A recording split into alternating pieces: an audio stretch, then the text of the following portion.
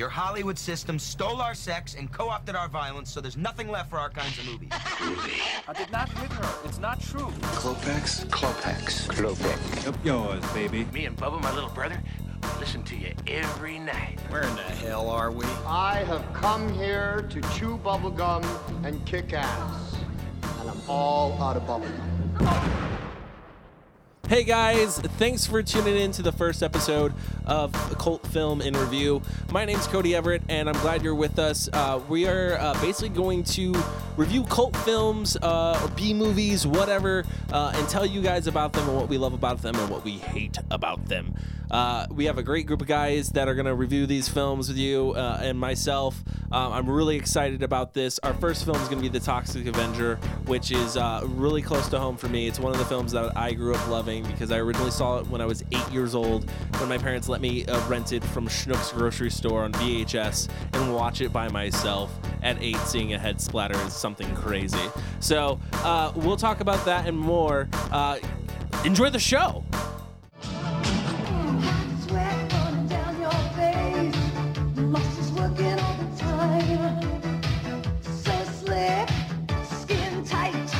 I'm gonna make that body mine. You turn me on, you make me wild, you're driving me insane. I feel the heat, I lose control, I'm so excited, I just wanna listen to your body talk. Hey guys, welcome to the first episode of Cult Film in Review. I'm Cody Everett, your host. This is going to be a really cool show. Basically, what we're here to do is review cult films. I am a filmmaker myself. Everybody in this room is pretty much a filmmaker. Let's go around and introduce ourselves. We'll start to my left. Hi, my name is Mike Salustio. I write over at Friendly Neighborhood Filmmaking, which is a blog that covers filmmaking, really. Is that what it does? That's what it does. I don't think he even knows. And you can find me at friendlyneighborhoodfilmmaking.com, and you can also find me on Twitter at Michael Salustio. Sitting in the comfy couch, Chris Willembrecht. Why don't you introduce yourself after I just said your name? My name's Chris. I work over at Brain Damage Films and Midnight Releasing. We are a local in the Phoenix area distribution company for independent horror films. Nice. You have a Twitter or Facebook or anything? I people hate can find Twitter. You on? Okay. I can't do Twitter. Okay. Facebook, my Instagram, name. anything? Instagram, yep. Guarorama, Gwarorama, like the band. Awesome. You can find him at Guarorama. Next up, directly across from me, is Kyle Smith. Kyle Smith, why don't you tell the people about yourself? I am Kyle Smith. I am the owner-proprietor of Bluefield Audio and Sound. Mostly do sound design in the Phoenix area. You can find me at facebook.com/Bluefield Audio, as well as Twitter. I believe it's under Pliskin 426. Pliskin as if Snake Pliskin 426. Oh, Snake Plissken. All right, guys, I'm Cody Everett. You can find me on Facebook under Cody Everett. You can also find me on Instagram as the official Cody Everett. What we're here to do is talk about cult films. We are all pretty much big fans of cult films, I would say, and we were going to review them, talk about them, what we love about them, what we hate about them, stuff like that. Necessarily, what does make a cult film? Kyle, what do you think makes a cult film? You know, I've been thinking a lot about that actually lately. I think it's quotability. That's what I've come down to. That's what I've narrowed it down to. So it's a movie, if it has a lot of quotes, then it's a cult film? I don't think that if it has a lot of quotes, I think if it has a lot of memorable scenes that people would love to quote later on. I mean, because we're talking about, look at the films that are classified as cult films. You have Big Lebowski, but then you also have films like what we're reviewing today, which you haven't introduced yet, but that's The Toxic Avenger. Thank you very much. Toxic Avenger. Now, why are both those films considered cult classics while they are miles apart? I think it's because there is quotability. There's hilarious shit that is said in that, and it's funny, and people like to repeat it. Mike, what do you think a cult film is? I agree with Kyle on that. Definitely quotability is an important part of it, but I also feel like it is a film that strays from the mainstream, but has a ridiculously high following. I mean, I think it's in the name, a cult. Like, what is a cult? Like, we think of a cult as not being a mainstream religion, but something that people are adamantly addicted to or find themselves to be drawn to. And they see that as being something they connect with. So yeah, I think cult film is something that basically strays from the mainstream, but at the same time is highly, highly popular. Hey, Chris, can a mainstream film be a cult film, though?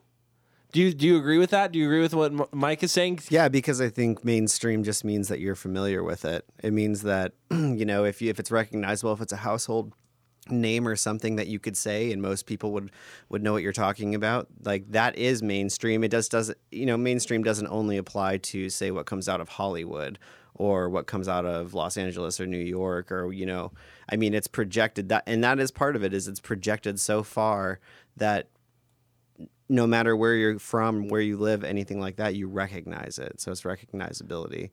I agree. I think a cult film can be a mainstream film. I think that a cult film basically means that the film wasn't so popular at first, and then it finally found its audience. And once it found its audience, then it became a cult film or a cult classic. I would agree with that. I think it wasn't Big Lebowski when it first came out a flop. I think most cult films are flops when they come out. Exactly. I think maybe that's the defining characteristic. It fails at the box office, but picks up steam on the VHS market, which is a old statement to make. But I think that's really what created a lot of cult films was the VHS market. Oh, I agree. Well, I want to clarify. I don't mean necessarily to say that when I say straying from the mainstream, that it is not a Hollywood film versus an independent film. I mean more along lines of a try by numbers kind of thing. No happy ending. Well, not necessarily that. Something that deviates from what we're normally seeing in the Hollywood realm or even the independent realm, and it strays from that, and that maybe that might have some kind of thing involved in. So I can give examples of films that are necessarily cult films that are mainstream films that follow Hollywood to a T, but still fail. Well, Waterworld, Congo, you say Waterworld. These movies follow Hollywood to a T, but still are huge flops, but have a cult following. Is Waterworld a cult film? I would definitely, dude. I would definitely. If it's not, it will be soon. So maybe to reiterate, maybe not necessarily mainstream, but popularity. I mean, if we're going on the thing that we're saying that maybe these things are flops at first, and yet somehow find this audience that are just diehard fans of these things. Maybe that's the better word. Maybe popularity versus mainstream. One thing I would point out is that, like, I don't think all cult films were flops. It's just how long it stands the test of time, really. You know what I mean? Like, okay. Like, there's plenty of films that were loved just as much when they came out as they still are, like the Rocky Horror Picture Show. It was weird. It was bizarre. Like, people hadn't seen anything like it before. But overall, like, it wasn't a flop. It was, it turned into a play, I believe. And then people started performing this on their own. Like, they started taking it to movie theaters, and they started, acting alongside with the film while it was playing and interacting with the audience. And, like, that kind of started from the jump, really. Do you think that was the film that kind of started cult films? No. I think it was in the right time. I think going back to what I mean is like mass popularity. Like, that movie reached mass popularity with a lot of weird stuff.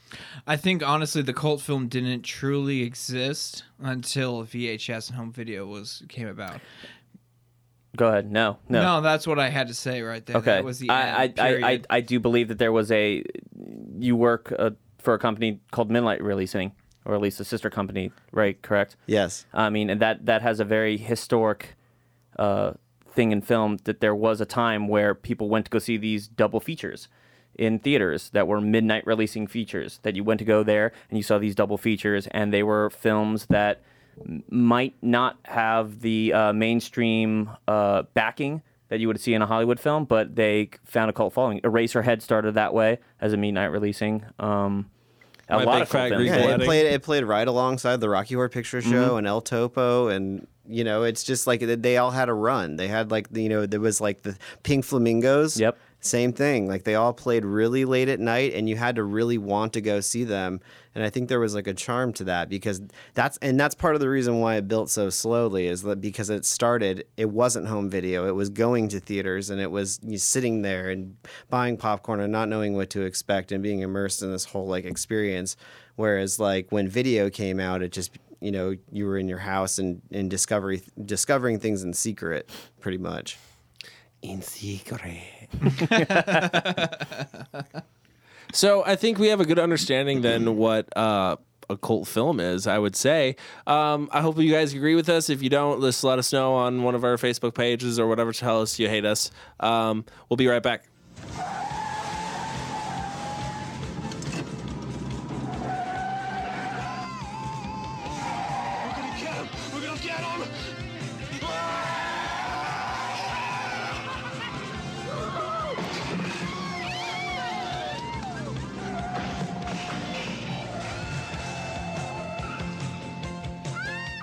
All right, guys, we're back. Thanks for listening. Thanks for staying tuned. I really appreciate that. Right now, we're going to talk about the movie that we all came to talk about. We all watched it recently. It's called The Toxic Avenger. Came out in 1984 from Troma Films. This is my definition of a cult classic. This is a movie that I saw when I was like 8 years old, and I've loved ever since. So I'm really excited to talk about this film. But my first question and my first thing that I want to know, guys, is what do you classify this film under? Because this is Troma classifies this film under as a horror film, and I want to know what you guys classify it under as. Mike? Schlock. That's a good one. That's good. I would probably put it that. I don't know that it follows traditional horror films. I at no point in time am I scared of Toxie. At no point, he's the hero, essentially. The monster of the film is the hero, which is the opposite of what we normally know from a horror film. It's just that there's some metaphysical or creature of some sort that follows people, kills people, or whatever, and it's the villain or the protagonist. This is he's the hero. We're all rooting for Toxie. I would actually classify it as unrated action adventure.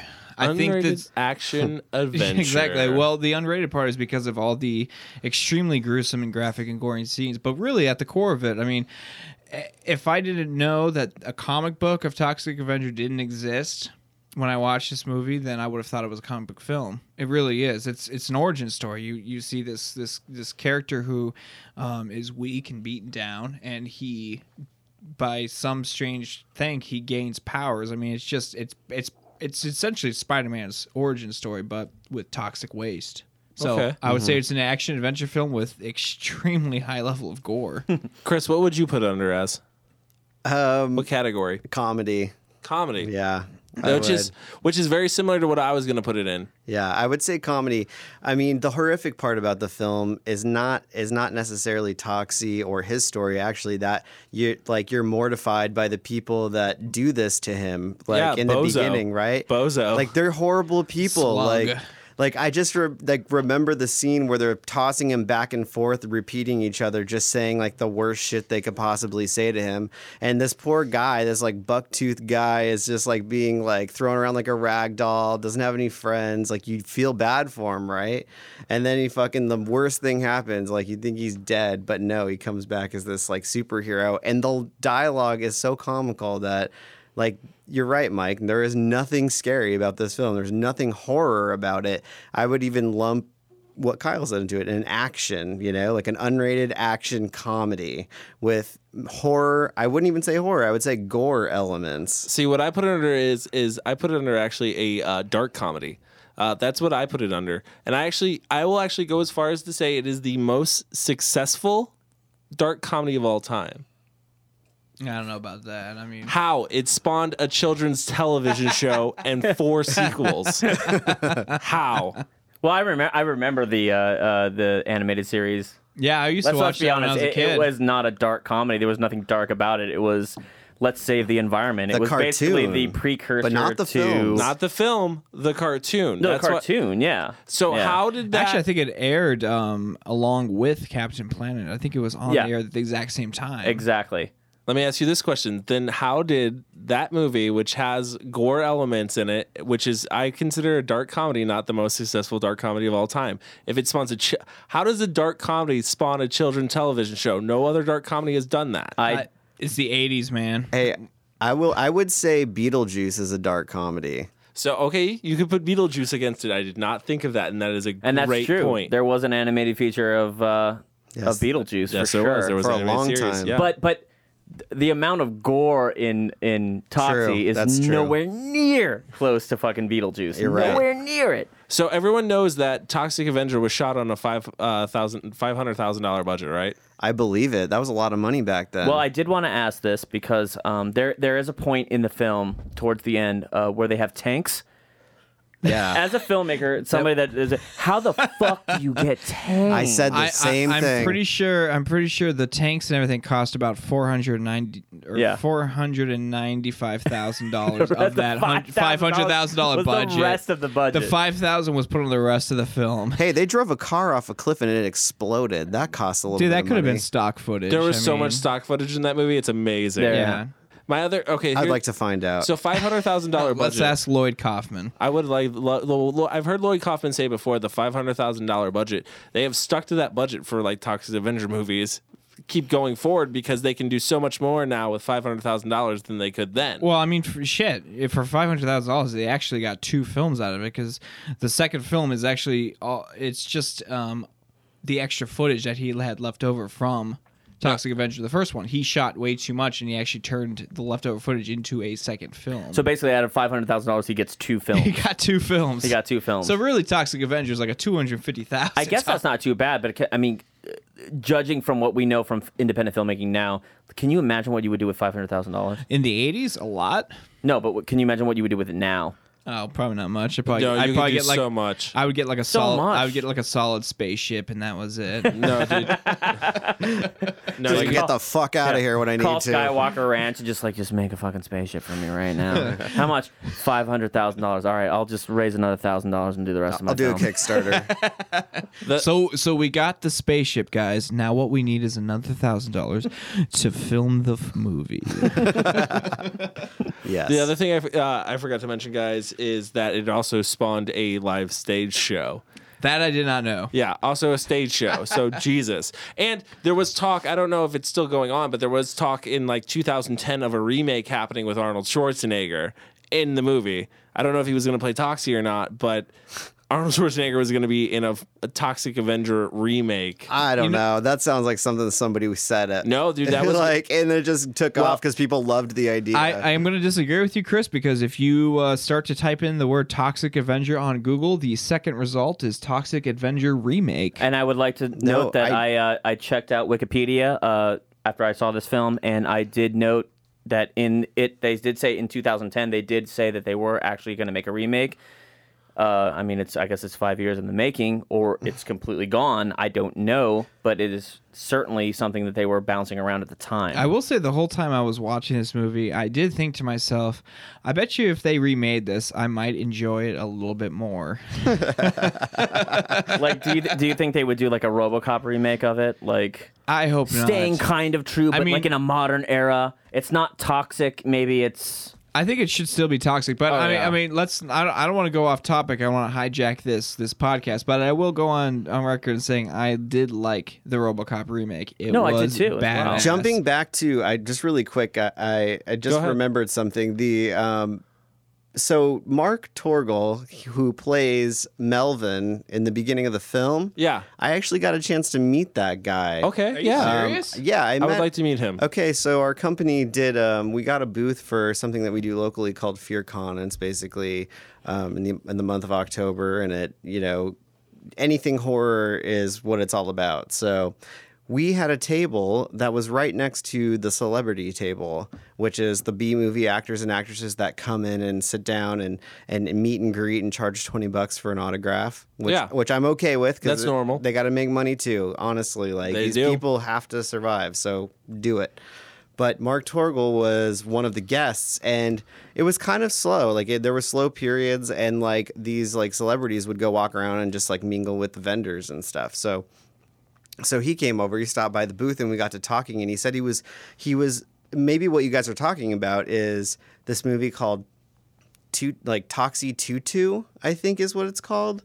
And it's basically a documentary that he's been trying to get made about this like Toxic Avenger legacy for a long time. And for some reason, like there's these obstacles that just keep getting in his way. And I don't know what it is, but it's been a long time in the making. So perhaps that's what you're talking about rather than a remake, or no? No, there is a remake being talked about. There's an actual legitimate remake being talked about. Here's my next question for you guys would be favorite scene. My favorite scene is in the Mexican place with the one-armed dude who's fighting Toxic Avenger with all like the one-armed chops, and he's throwing them. Wait, and, he was one-armed? He was one-armed. In real life, he was an amputee. And he only had one arm.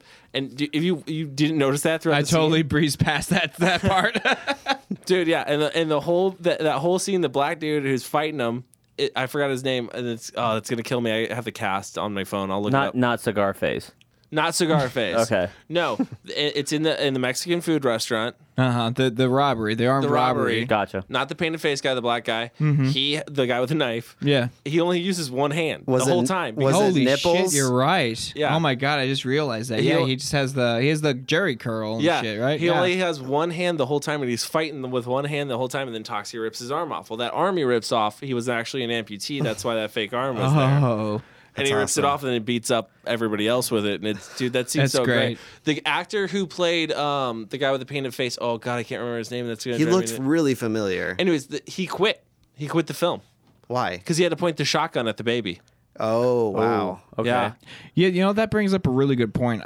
The one thing I did notice about this film and I thought was hilarious, I guess, but also interesting is that within the first, I want to say 25 to 30 minutes of the film, a like 10-year-old child had his head ran over by a vehicle and a dog was shot with a shotgun. Well, what would be that was in the Mexican restaurant. That was in the same scene. Yep. So what would be your favorite scene then? Would it be the kid who gets his head squashed which was a melon with a wig?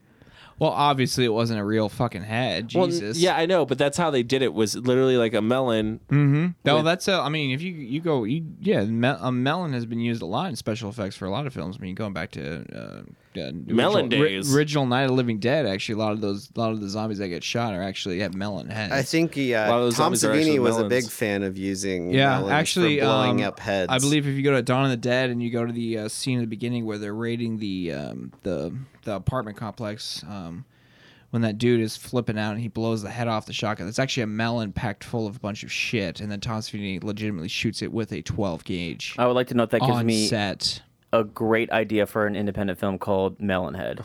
So let me ask favorite scene though? You want to know my favorite scene? What's your favorite scene? Please, I've been asking for an hour. You have been asking for an hour. It's not been that long.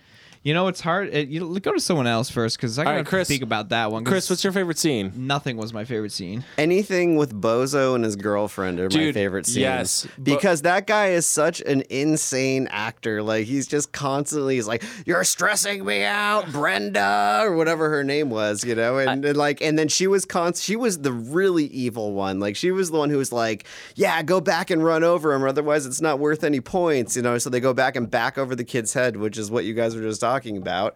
And like they were just so wicked and evil that anything with them I was entertained. I'd like to note that I love that was his vice, was just stress. That's what caused him to do the shit. The only reason why he would did. run over a kid's head was because I was stressed the fuck out. Like was anybody's favorite scene the gym scene? Like anything in the gym? Yeah, I will say, you know what? Let me take this. I will say my favorite scene was any scene that includes Slug, because anytime he was in the gym, he was smoking a fucking cigarette. Like how fucking funny is that? I'm gonna go work out while smoking a cigarette. When they're doing the crunches together and they're just passing the cigarette back and forth, I was laughing my ass off so hard. But what about the kill? What about that kill in the gym with the fat dude when he drops the weights on his head, dude? Oh, that was really fucking me good. too. I'm not gonna lie. Worked. I would say I actually do go to the gym very, very rarely, and that's one of the big fears. When I see that giant rod raising up and down, I always think about my head being between those bars and getting sliced right the fuck through it. I like how he started with very, very rarely. Well, I have to pre-host that. Mike, I'm afraid of giant rods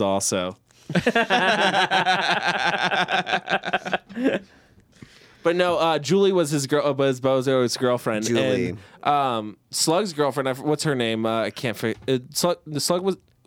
Slug had the brunette girlfriend. Yeah, he had the brunette, and actually, she seemed like, I mean, from the get go, she seemed like she was kind of new to the game. Who catches Melvin catches who having sex? Is that both? That's Slug and his girlfriend. Yep. Slug and his girlfriend. Okay. Yeah, and she won't whips forget out the those tits. switchblade. No.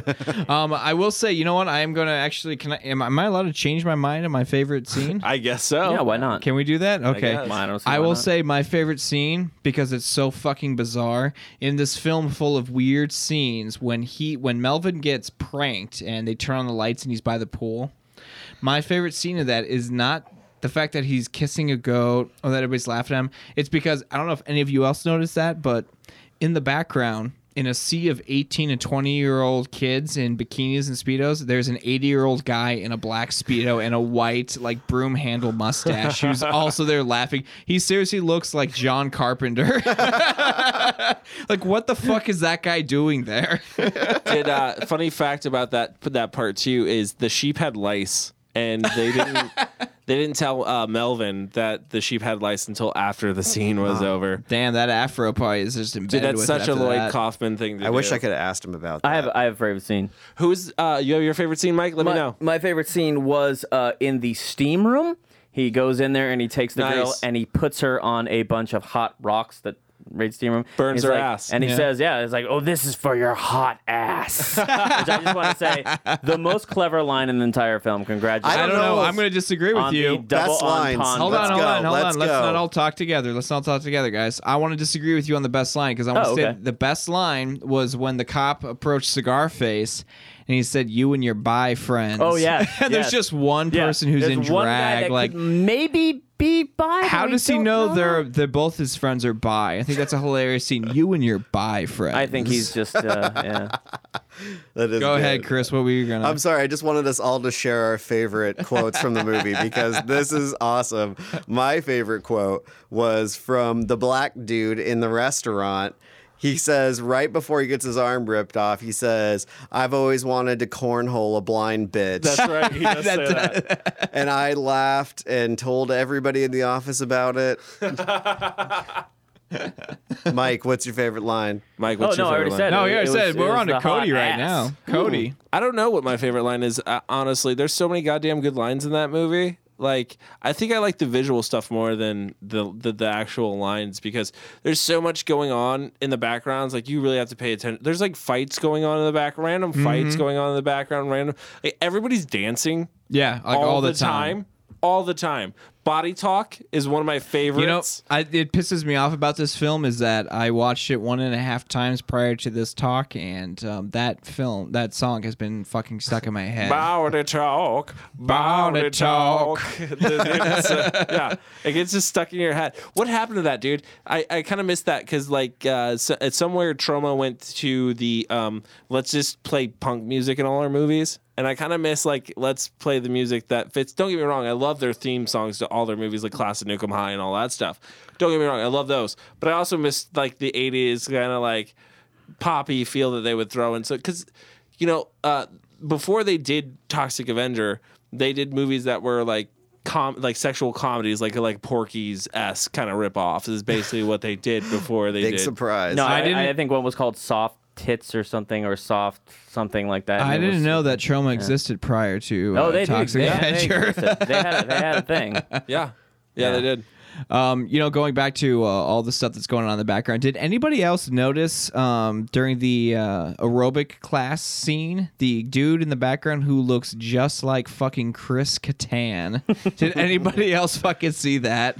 I did not catch that. I feel like there's so much to see in this film. Like, you have to watch it so many times. You do. to There's catch so all many- that. there's That's so many what's- great That's what pranks, kind of jokes. makes it a cult Okay. film as well. too. Layers. What about the stuntman who jumps out of the window? That's totally Yeah, not even the blonde. right. Yeah, not even the right body You type mean or anything. the same stuntman who's on fire running the street, and it's Yeah. obviously some buff dude? Yeah, exactly. All right, guys, we're gonna take a break real quick. Thanks for listening. We'll be right back. Keep it up, Bozo. Keep it up. But remember, there's only one muscle you gotta worry about. Hey guys, we're back with Cult Film in Review. We're gonna talk about the film aspect of the film. If that sounds weird, I'll explain it later. But basically, we're gonna talk about the actual art of the film, and that's really what we want to talk about now. I think it had a lot to say about 80s gym culture. I think it made a lot of fun of 80s gym culture. Mike, what'd you grab from the film? What'd you get from the film? Yeah, I agree with you. I think that the film it deals with the things that were going on at the time. I think cult film, even horror film, in general, deals with this. And I agree with you 100% on the gym aspect of 80s. The Let's Get Physical was a very popular video at the time, but I also think there's something else that has to do with it, which is the Cold War. I think the Cold War has to do a lot with that fear of what nuclear fallout would do with the human body, and whether or not, I guess in this film, whether or not it would create a giant monster that would fight evil till its dying breath. Is that Cold War that they're dealing with, or? Is that more like toxic waste? You're talking about more like industrialized, like shit's getting real. Oh, absolutely. But I mean, this is the time of history where we were scared of film. I'm sorry, Chris. Are you fucking smoking that vaporizer over there? Did anybody else hear that high-pitched whisper as he took a hit? I'm sorry. I'll lean out of the way. And speaking of toxins, Chris is putting a few in his body right now. I think it was less. Go ahead, Mike. I think it was less about the Cold War, more about environmental hazards and stuff like that, of what toxic waste can do to your community and what it can do to your environment. I totally agree. I think, you're talking about, there was a lot of stuff going on around the 80s about dealing with nuclear waste and what's created with the production of either nuclear weapons or with using nuclear powers. What do you do with the waste? And I think that's, there's a lot of films, and we might touch on some of them in later podcasts, but one that comes to mind is like Return of the Living Dead. That's, of course, also based on nuclear waste. Yes, absolutely. Getting into the soil. So. Well, I would like to say one thing to that. I agree with you 100%, but what to do with the nuclear waste is a very valid point. But at the same time, when we had things like Hiroshima and the bomb going off and stuff like that, and then moving to nuclear power as being a thing that we were actually using, there was at that time a problem with what do we do with this stuff? How do we put it? Like, this stuff is... I love how deep you both are getting, but I do not think Lloyd Kaufman and Michael Hertz were really that concerned with the environment. I think it was just a way to turn this human being into this creature. I'm going to totally agree with you, Chris. I think they didn't consciously choose to make it about that. I think they are victims of the times, and at the times most horror movies were dealing with this sort of thing. So I think what they were doing was, how do we make a movie as mainstream and as popular, make as much money as possible? And they dealt with it with a subject that was really popular and really, I agree with the second half of what you say. I think they knew what they were doing with the environmental stuff because they were using it as a marketing ploy. That's what I honestly think. I'd agree with that. Yeah, and I think it was genius to use it as a marketing ploy. How does everybody, Chris, how do you feel like they shot the film? How do you feel? Do you think that they shot it compared to other cult films or anything like that? I don't know. I think it was good. I think it was super effective for what it was trying to get out of its audience. Like we discussed earlier, the weight dropping on the guy's head. I think it has to do with editing as well, but primarily, like, they knew how to build the suspense, even though this was a comedy movie and you weren't supposed to feel scared. Like, I found myself tensing up because I knew it was coming, and the way they paced it out it drove that emotion, I guess. You brought up actually a good point, and I wanted to ask you guys your opinion. I think the editing of this film is atrocious. What are your thoughts? I think the editing is its saving grace. I totally disagree. I think it's a saving grace. Really? Well, look how long they did not show Toxie's face. That's a terrible decision. Why is that? Yeah. I thought that was a great decision. Look at every horror movie before it. they don't show the monster's face until the very end. Yeah, but he's not Yeah, a but he- monster, yeah, and it's he's not the a horror hero. movie. He's the hero. But in their eyes, it was a horror movie, and he's the hero, but he's also the monster. Like that's their take on it. That's their different switch. Think about it. That's part of the filmmaking magic there, the art. They took the spin on the villain is the monster, and instead turned the villain into the hero. I would want to agree with you if the reveal of the monster was actually something to be reckoned with, but it was not. It was really kind of like a limp dick of a reveal. I want to go off of what Chris said about the pacing of things. I actually found that the pacing of this film was actually pretty atrocious. We don't get into even seeing Toxie until about 20 minutes into the film. We're still dealing with the mop It's kid. longer than that, dude. It could be much longer than that. And I felt like they drew that out quite a bit. Like, why am I watching these asshole kids bully this kid with a mop for 30-odd minutes before we actually see what is the meat of the film, which is Toxie? Like, I don't know that I agree with great pacing. I think that Troma was smart enough to see a franchise. And, like, if you look at any of the great franchises, kind of going back to what Cody was saying, think about Friday the 13th. You didn't even fucking see Jason in that. That wasn't even about that. You know what I mean? They were just trying something out. Well, when you go into it with, like, a character or creature, like, you kind of think of it like, where's the story going to continue? So I would say in the second and the third, we've already been introduced. Now we're showing the character's face a lot more. It's not a secret anymore. We built it up. I would have to say, like, to your point, Mike, I really love the scenes with Melvin. I think Melvin's probably one of the better actors in the film, and I think he is, dude. You can't help but feel sorry for him, and it might be just his quirky looks, but like, he's hilarious. Ooh. Like, I don't know, that stuff cracks me up. I'm going to say that Marissa Tomei was the best actor in that movie. Well, she went on to win an Oscar, so... Boom. Yeah. Who was she in that movie? She was. You don't recognize her? No. She comes running out of the shower and she's spraying herself with like body deodorant. Basically, when Toxie's trying to kill Bozo's girlfriend and she catches them and he like shields his face and shit, that's Marissa Tomei who catches her. She's on the scene. She's on film for literally 2 seconds. That's amazing. Big break. In the director's cut only, I should add. Good for her. So I think the real shining star of this movie that I would have to say is definitely the effects. Mike, you did have a point you wanted to make. What was that? Well, I mean, it goes back to what we were talking about, the pacing and stuff like that, and whether or not what was the kid with the mop's name? I'm sorry, Melvin. Did you watch the movie? I am not discrediting Melvin's performance in any way. It's just how dare you? But that's Mark Torgl, Mike. I'm sorry, Mark fucking Torgl. You'll never work in this town again, Mike. Is Mark Torgl still alive? Is yes, he still... I saw him. Mark Torgl. Chris just told a story. I would like to state that you are a fantastic actor, and my problem is not with your acting. It was not that at all. But you are not the title character of the film. His name is the Toxic Avenger, and I felt like I wanted to see him. Mike has a good point there. I mean, you really going back to what you were saying, Chris. This is you think Lloyd Kaufman saw it as you could make more sequels out of this.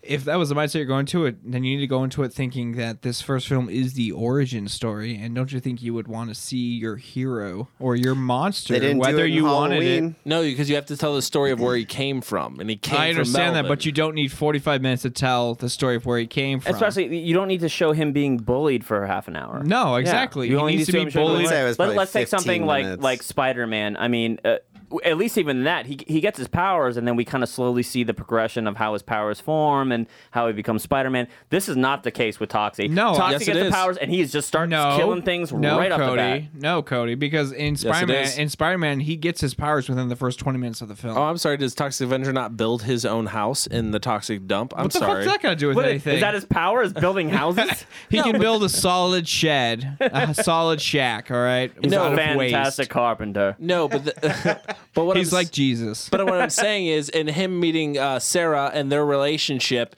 that no one's talked about that yet. So let's. That's halfway through the film, though. That's not even halfway. That's more than halfway through the it's like film. a that third quarter actually of the you film. guys, It is. I think you're overestimating how long it actually takes for him to like get his powers. I think it was maybe about it just 15 minutes. Maybe it just felt this. like a fucking long time.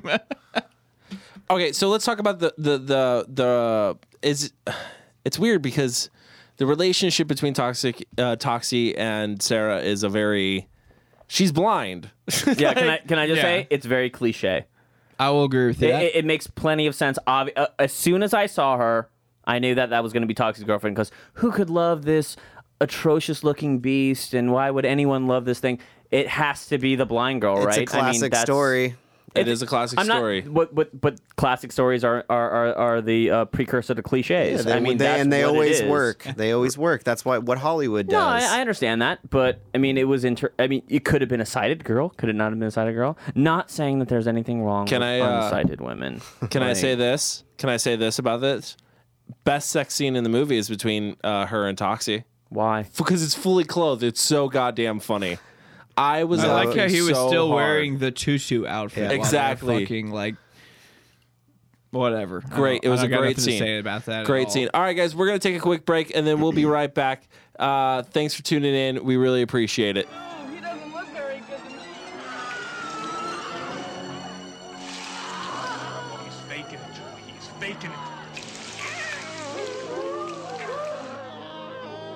I think he's in trouble. Julie, this guy, if he can't take a joke, he stinks. All right, guys, we're back, and we're going to give our final reviews for The Toxic Avenger. We're going to do it with mops this time, so I'm glad that we could do it. I'm actually going to give this film myself 4 out of 5 mops. For me, this film is helped shape me as a filmmaker and what I find funny, so I'm going to give it 4 out of 5 mops. It's a bold review. It is a bold review. Mike, what do you give it? I'm going to give it 2 mops out of 5. 2 mop? Wow, that is low. I'm going to give it 2 mops out of 5. Look, and it's based on personal feelings and stuff like that. I think there's a pure audience for this film, and I respect all the people out there that love this film and stuff like that. But personally, not my type of cult film, not my type of thing. Respectfully to everybody out there, and I respect you, Cody, for being somebody that is influenced by this film. All right, Chris, how many mops do you give this film? Well, you thought Cody was bold. I'm going to give it 5 out of 5 mops. Oh, my God. Whoa! Let me tell you why. Because the movie is such a legend in our culture at this point. Like, Agreed. It did everything it set out to do, the best that it could do it for the money that was spent, and it is like so ingrained in our hearts and our culture as far as, if you like cult films, like you can't not know this movie. So it obviously is one of the most effective cult films of all time, in my opinion. There's a lot of them, but it's one. All right, Kyle, what do you have to, how many mops, bro? You know what? I'm gonna go with. I'm gonna go right. I'm gonna take the middle route. I'm gonna say 3 out of 5 mops. In all honesty, I don't enjoy the film. Going off what Mike said, I can appreciate the following and I can appreciate the subculture that it created, but in terms of a film overall, I can't quite say I found it enjoyable. It was fun to laugh at, but not something I'm going to watch again unless you want to review it a second time and command me to watch it again. That's about it. All right, guys, so that's it for us today. Join us next time when we review Big Trouble in Little China. It's going to be awesome. I'm Cody Everett. You can find me at the official Cody Everett on Instagram, or you can find me on Facebook at Cody Everett. Right next to me is Mike. Mike, where can they find you at? Mike, you can find me at Mike Salustio on Twitter. I apologize. I said at Michael Salustio on Twitter. Don't go to that one. I think that's a personal trainer of something. So we'll try to edit that out if we can. If not, I hope you watch this entire show so that you could hear that correction. No one's going to watch the show because they're listening to it. Chris, where can people find you at? You can find me at... They could have watched their dial, for Christ's sake. I don't like Twitter, so don't look for me on Twitter. You can find me on Instagram, Guarorama, GWARORAMA. Also, go to the midnightreleasing.com, thebraindamagefilms.com, and maximmedia.com. All right, Kyle Smith, where can people find you at? You can get me on Instagram at Pliskin426. That's Pliskin as in snake, 426. You can also find me, if you are on Twitter, you won't really find me, but you'll find some great quotes at goddammit.chris@twitter.com.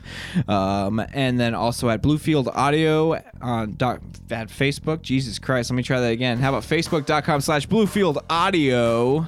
And that's it. All right, guys. Thanks for listening to us yammer about films. We really appreciate it, and hopefully you'll listen to us next week because we'll be talking about more films.